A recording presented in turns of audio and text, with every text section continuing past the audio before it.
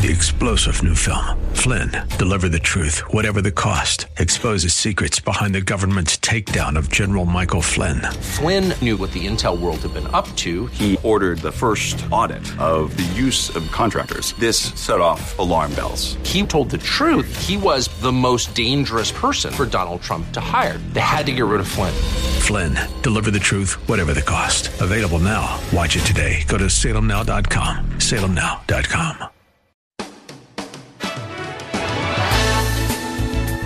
Welcome to Plan Your Estate Radio with your host, San Jose estate planning attorney Bob Bergman.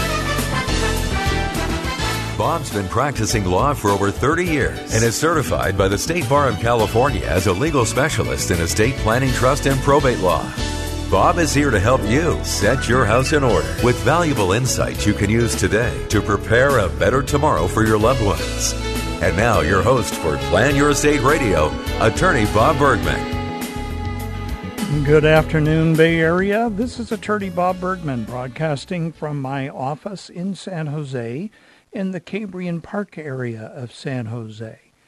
I'm going to have kind of a show that's going to be maybe a little bit all over the place today. Some questions and comments and maybe a little bit of analysis of some of the court petitions I've been doing recently. And I first of all want to let you all know that I do have my estate planning workshop coming back after a couple of month hiatus. I have it scheduled for Saturday morning, December 4th, from 9 o'clock till about 10:30 or so. That's Saturday, December 4th. It'll be at the Silicon Valley Business Center on Camden Avenue near Lee Avenue in San Jose. I have opened up registration now. So far I have one person who's registered. I'd like to have a lot more people show up. Here's your opportunity to come and find out about estate planning and actually learn about some of the issues in estate planning and maybe how those issues may or may not be important to you. I follow a very unique approach in this workshop. It's less presentational and more interactive with the members of the audience. And by the end of the workshop, you will have gone through planning priorities, and you may have a better sense of just what it is that you need to consider in the area of estate planning and what might be important for you and for your family. You can register for this workshop, which is free, by the way, by going to Eventbrite, that's eventbrite.com, and search for Estate Planning Workshop on December 4th, and you can register that way. Or you can go through my website at lawbob, LAWBOB.com, and look for the link to workshops and seminars, or seminars and workshops. Can't remember exactly which way I have it on the website. And there you will see a description of the workshop and a button that you can click on that will take you to Eventbrite so that you can register. I've opened up the registration so you can register for multiple family and friends with one registration. All you need to do is let me know how many people you want to have coming on that ticket. I do have an absolute limit right now of 30 to attend this workshop. So it's coming up in a couple of weeks, and probably there will be some space if you wanted to just stop by the day of, but I cannot guarantee that because sometimes these workshops of mine get very heavily subscribed in the last week or so before they go up, and it is possible that I will run out of space if you wait until the day of the workshop. But again, the workshop is free. I heartily recommend it. Those who attended my workshops earlier this year found it very useful and very informative. A number of them went on to become clients of mine, so there's always a risk that if you actually come to the workshop that you will end up coming in and seeing me and becoming a client of my firm. So just to be aware of that. That could very well happen. Okay, I'm going to dive in now with questions and comments from around the state of California. And I'm going to start as my first one here, which might very well take the remainder of this first segment today. This comes out of Los Angeles, and just recently, it looks like just actually last evening, this was posted. Suppose I was never notified by a trustee of a settlor's death or change of trustee or provided notice of the time to contest a trust. Okay, I knew the settlor, that's the creator of the trust, died, but did not know about the rule that I had to contest the trust within 120 days of notice. I thought the trustee was required to send notice. But if she doesn't send it, does that mean I can never contest the trust? Let's address this. The notice that's being referred to is Probate Code Section 16061.7. Don't worry, there won't be a quiz on this. And what this Probate Code section does is it requires the trustee of a trust to give notice to all of the beneficiaries of the trust on the occurrence of certain things. For example, if there is a change of trustee of the trust, you're required to give notice to the beneficiaries of that change. If there is if a trust becomes irrevocable, which is typically the case when the owner of the trust dies, then you're required to give notice to the beneficiaries and a copy of the terms of the trust. That notice will typically provide a time period during which you can contest the trust, and after the expiration of that time period, then you no longer have the right to go to court and fight about things. Here's the kicker. If you never receive the notice and you're entitled to the notice, then that statutory time limit never starts running. Which means if you never got notice, there is no statutory time limit running, cutting off your ability to fight or contest the trust. In this case, this person said they called one attorney who said that since the trustee's already distributing, it would be a very complicated case and discouraged this person. It says it seems somewhat unfair. Well, it is unfair. If you were never given the requisite notice, then that means you were never given your right to contest the trust has not run out. In fact, until that notice is given, and 60 for 60 days after the time you're actually provided that notice in the terms of the trust, it could be as long as 180 days, you still have the right to fight about it. So this person does have the right to contest what's going on and even stop what's going on. The question becomes, does the person want to spend the time and money and effort to do that? And that's actually the big question. I think that's why another attorney this person talked with was discouraging them from going forward. Because, yes, it would basically stop everything in its tracks, and it would cause everything to kind of be tied up in the court system. Okay, so we're coming up on the end of our first segment today, and when we come back, I'm going to continue with more questions and comments from around the state of California. And later in the show, I will likely open up the phone lines. So if you'd like to call in and ask me a question on the air, that would be perfectly fine. I enjoy doing that, as long as it's a question about estate planning. So this is Attorney Bob Bergman, host of Plan Your Estate Radio.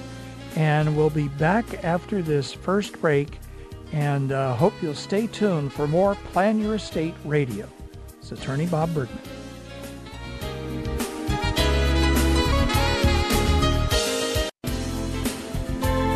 This is Plan Your Estate Radio with San Jose estate planning attorney Bob Bergman on AM 1220 KDOW.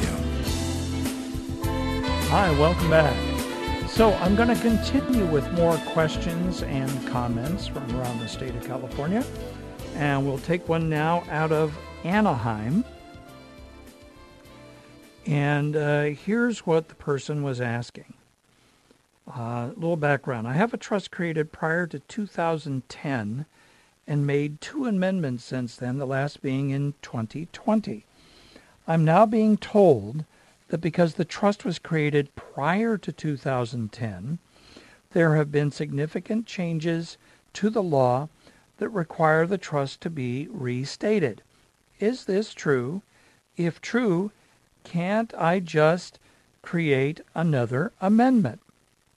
Well, without actually looking at the trust created prior to 2010, what that suggests to me is that it was a trust for a married couple, and that it actually was a trust that mandated or required that on the death of the first spouse, that the property be divided into 2 or more new trusts. This type of estate plan back in the day was typically called an AB or an ABC marital trust. And basically it was designed to deal with the estate tax, what we sometimes call the death tax, because it applies if you have a large enough estate when you die. Your estate may very well owe federal estate tax to the government, which is can be a very hefty tax if you have a very large estate. Trusts like this created back in the day were designed to take the exclusion from the estate tax, a dollar amount that was excluded from estate taxation, and that would be the dollar amount that was the share of the first spouse to die, and take that dollar amount of assets of the couple and put it into the B trust. The B trust, which nowadays we call the Credit Shelter Trust, the Exemption Equivalent Trust, the Bypass Trust, a lot of different names for it. But the purpose of that trust was to use the exclusion of the first spouse to die and put assets in there so that when the second spouse died, that property in the B trust was not part of the surviving spouse's taxable estate and was not subject, therefore, to federal estate tax. And that means not just the property put in there, but any growth in the value of that property over the lifetime of the surviving spouse. So that was probably the most common type of estate plan done for married couples back in the 80s and 90s and in the early 2000s as well. It certainly was the most common one that I did for my clients here in the Bay Area because if people owned real estate here in the Bay Area, back when we had low federal estate tax exclusion amounts on the order of $600,000, $650,000, eventually maybe $1 million, a lot of people had houses that just houses by themselves were worth more than that.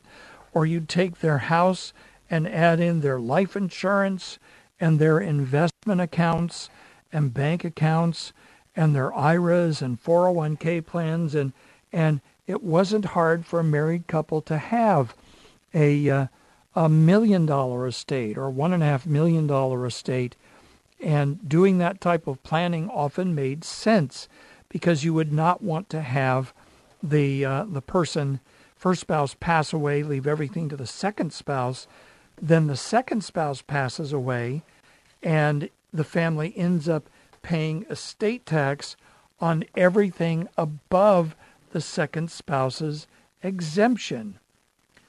For example, if the exemption was $1 million, but now it was a $1.5 million estate, well, that, quote, extra $500,000 under current law would have been taxed at 40%. That's a $200,000 mistake in estate planning. However, those trusts were drafted before the federal estate tax exclusion amounts shot up to $3 million, $3.5 million, $5 million, now over $11.7 million for the next few years anyway. It's going to go up a little bit more every year. But the other thing that did not exist back then was a tool called portability. Portability. The concept of portability says that if I'm the surviving spouse, I can actually file an estate tax return, Form 706, with the IRS and tell them that I want to preserve any unused exclusion amount that belonged to my spouse, meaning all the property could come to me, but then the half of the property or more that belonged to my spouse, I could preserve the value of that so that when I die later on, my family could actually use that value to offset estate tax on any value in my own estate when I died that was more than my exclusion at the time. I know that sounds complex. It actually is pretty complex, but it was a tool that was not available back before 2010 and has really only been available in much more recent years than 2010. And because of that, it means that a lot of the reasons for doing the mandatory division of the estate for estate tax purposes don't exist for most families anymore.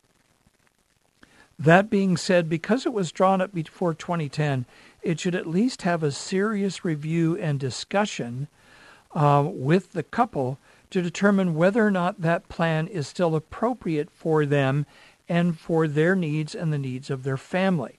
Because your needs may change over time, not just the law changes, but your own needs may change over time. And I suggest that people consider having their estate plan reviewed every 3 to 5 years anyway, even if they don't think anything has changed, because there may be new investment opportunities that have come up that you could actually work with in the estate plan. There may be new planning options that exist that didn't really exist before. So it's the kind of thing where I do suggest to people, have your plan reviewed. I'm happy to review any plan that you have out there. If you wanted to go to my website at lawbob.com, click on book a call and indicate it's an estate planning consultation. It can be done by phone, by Zoom, or in person in my office. And I'll be happy to take a look at your existing trust and give you feedback on whether or not I believe that it should be, maybe should be restated or updated. So we're heading to the bottom of the hour, and when we come back, we'll continue with more Plan Your Estate Radio. This is attorney Bob Bergman. Talk with you after the break.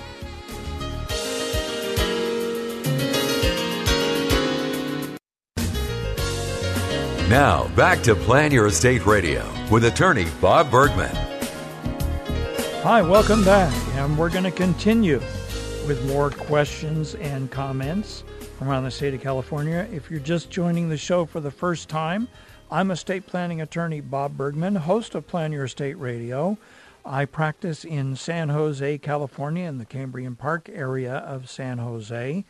I've actually been practicing as an attorney since December of 1980. So I'm coming up on my 41st year of practice. There's times it feels like I've been practicing 100 years, and there's other times it feels like I just started practicing. But I've been doing this a long time, as I tell people. This isn't my first rodeo.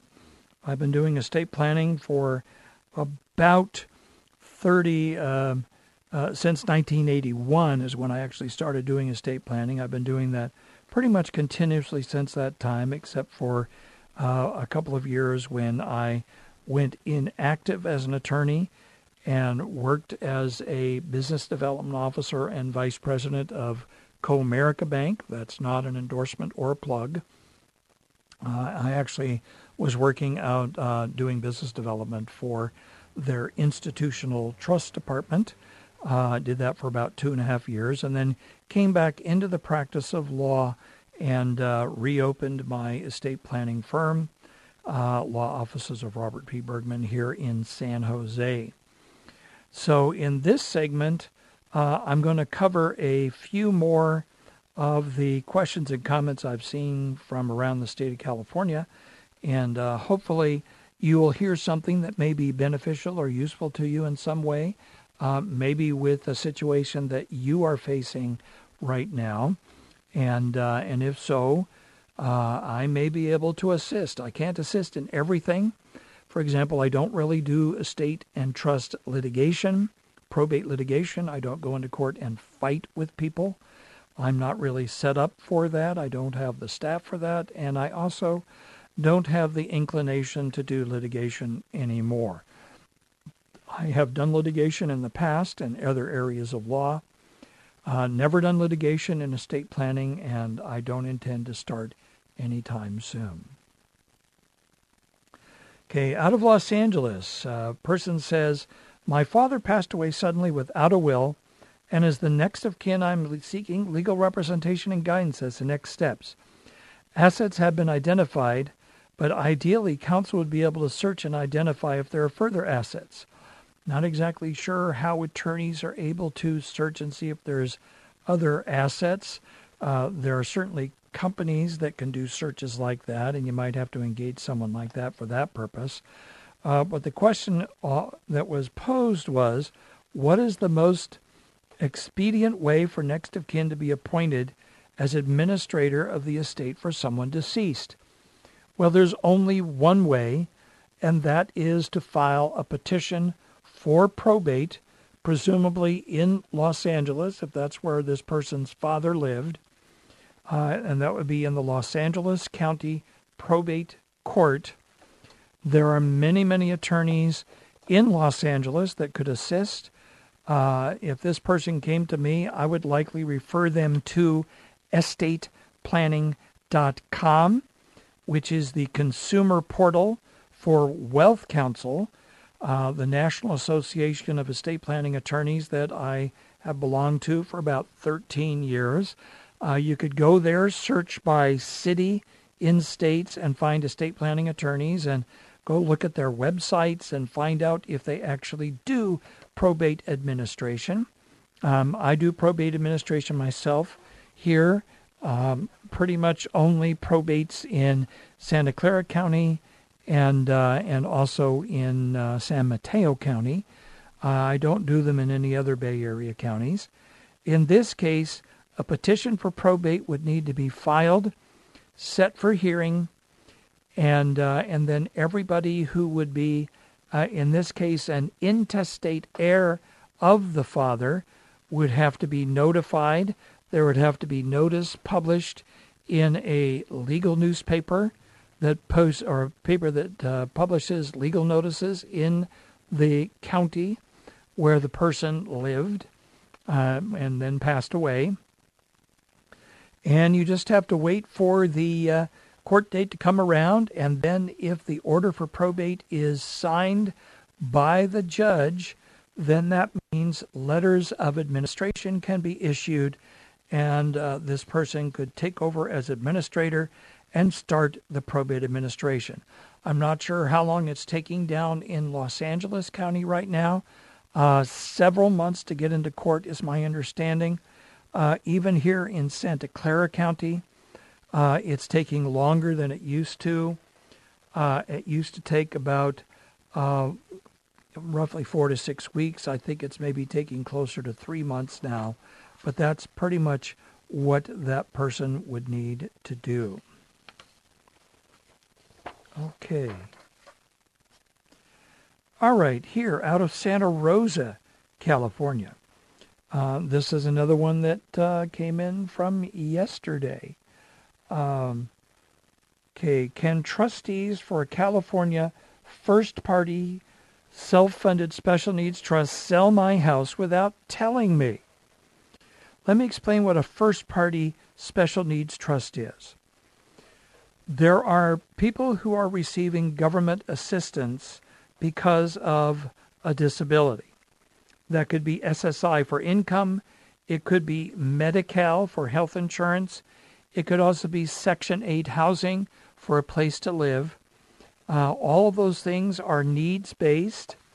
But if someone, for example, inherits a large sum of money or a bunch of property, they could end up losing all of those benefits because they now have money and or assets. A first-party special needs trust is one that is set up by a person who is disabled but not incapacitated mentally. They can actually set up this trust. It used to be you had to go through court to do it, but now you can just set it up. You can transfer your property into that trust, and then you have to have somebody else as a trustee handling it for you. You can't be the trustee. And then the trust has to have, there's a requirement in order to not lose your current benefits. There's a requirement that this trust pay back the government first for any money spent on your behalf after you've died. And then anything that's left over can be distributed to whomever you've designated as the beneficiaries of your trust. In this case, the person said, the trustees of my trust, who are my siblings, list my house for sale without telling me, hiring their daughter as the realtor. I only found out when a friend saw the listing video on social media. The trust gives them broad powers to sell and invest. Well, I'll tell you. First of all, I would ask, is this person living in their house? If they're living in their house, that just makes this worse.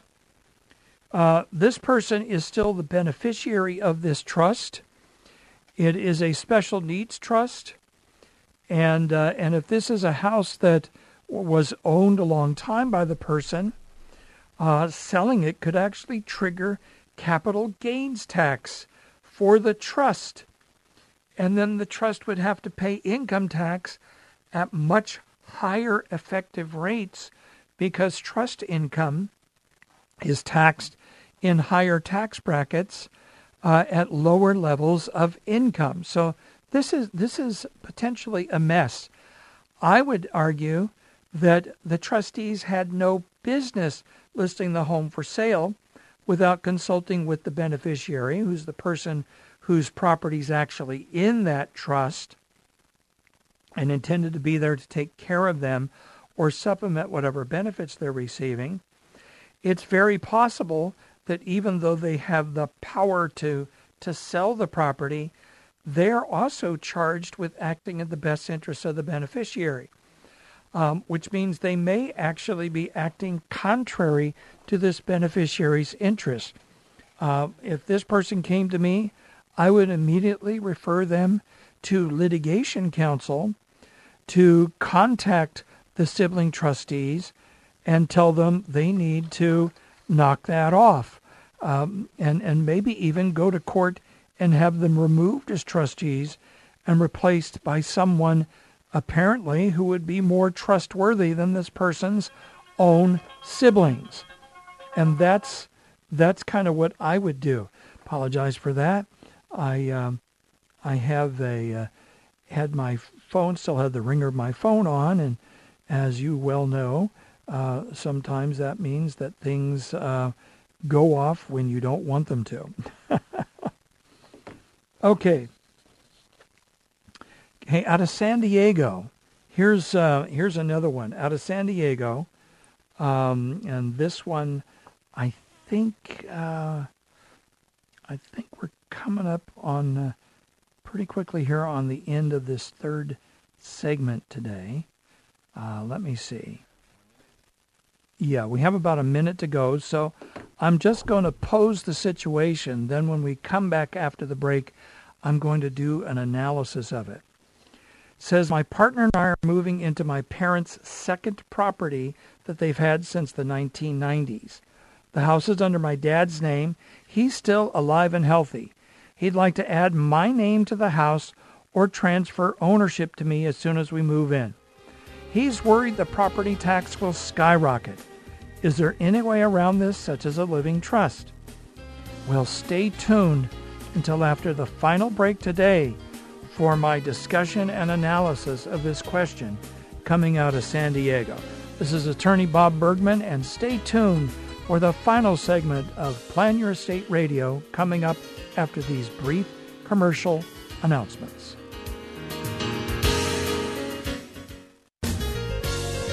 Now, back to Plan Your Estate Radio. Once again, your host, estate planning, trust, and probate law specialist, attorney Bob Bergman.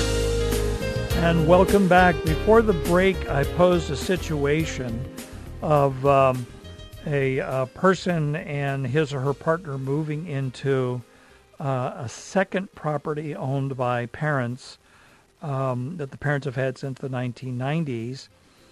It says the house is under the person's father's name, and the father wanted to add the son or daughter's name to the house or transfer ownership as soon as this person and their partner moved in. And the concern was the property tax will skyrocket. And I will tell you right now, that is a valid concern, a seriously valid concern. By the information provided, it's the parent's second property, meaning not the parent's residence. That means that even if the parents don't rent it out, it's considered under Proposition 19, which was passed by the voters about a year ago, a little over a year ago, and is now the law here in California. That would be considered a rental property of the parents. If they were to add their child's name to the house title, then the percentage ownership reflected by that child's name being added, that percentage of the value of the property would be reassessed and the property taxes would go up. And if they just transferred ownership of the house to the child, just 100% ownership, there would be a 100% reassessment. And this is because it is not the parent's primary residence that the child is moving into and occupying. It is a second property of the parent that the child would be moving into and occupying. And there's really no way of which I'm aware that you can reasonably figure out how to get around that. It's a major problem with Proposition 19. It overturned Proposition 58 and Proposition 193.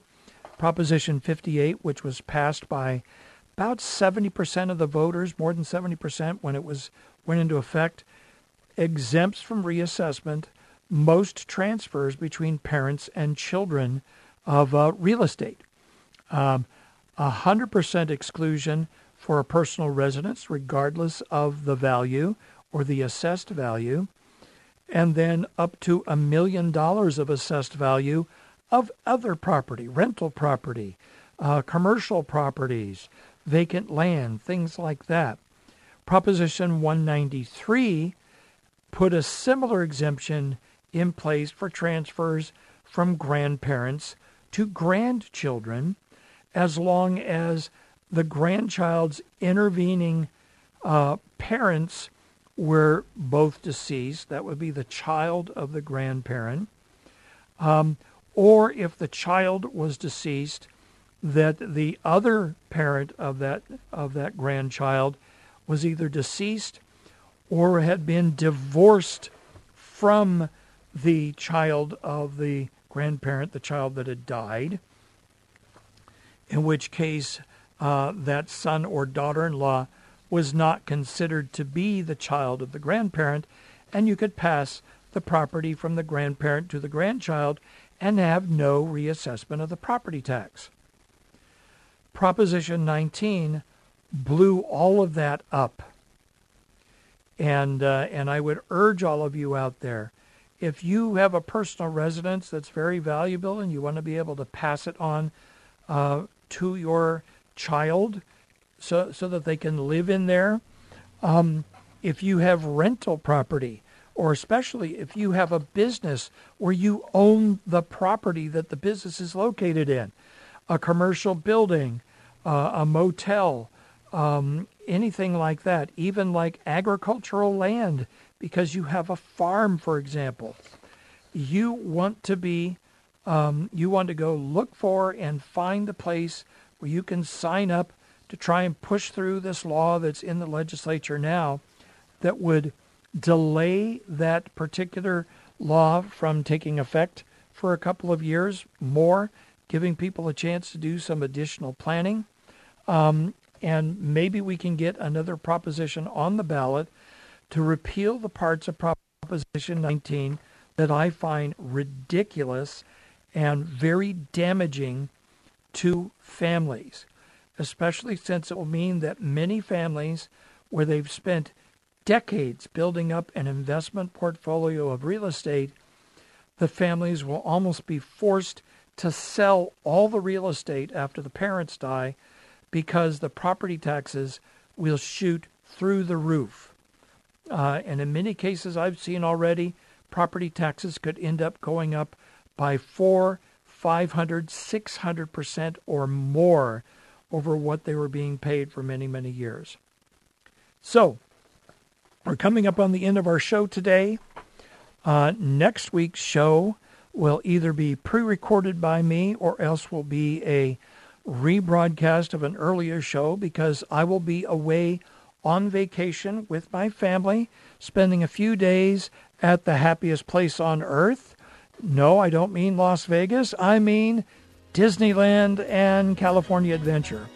So until I come back on the air the week after that, this is attorney Bob Bergman, host of Plan Your Estate Radio, and I hope you have a great weekend. So goodbye, Bay Area. Talk with you again live in a couple of weeks.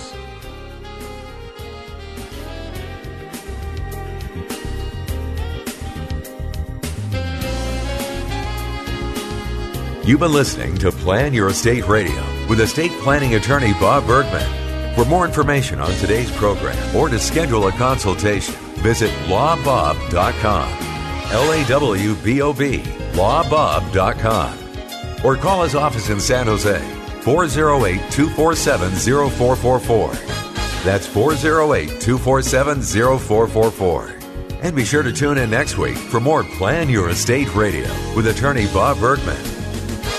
Opinions expressed in the preceding program do not necessarily represent the views of the ownership, staff, or management of this station and are for informational purposes only and should not be construed to be legal, financial, or tax advice. Seek appropriate legal advice regarding your particular situation. Attorney Bob Bergman does not offer any guarantees with regard to the outcome of your legal matter. Prior results in other cases do not guarantee a similar outcome in your case. All rights reserved.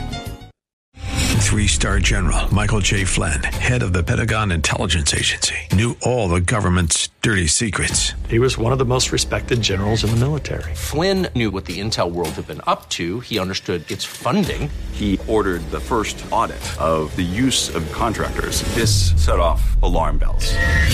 The explosive new documentary, Flynn, Deliver the Truth, Whatever the Cost, uncovers the facts behind this scandal. Flynn told the truth. He was the most dangerous person for Donald Trump to hire. I find out the worst enemy that I'm going to face in my life is right here in America. They took my assessment and they wanted me to change it. And I was like, I'm not changing it. They had to get rid of Flynn. With in-depth interviews, archival footage, and never-before-seen personal records of the man behind the headlines. I just felt like I was drowning. Flynn, Deliver the Truth, Whatever the Cost. Available now. Watch it today. Go to salemnow.com. salemnow.com.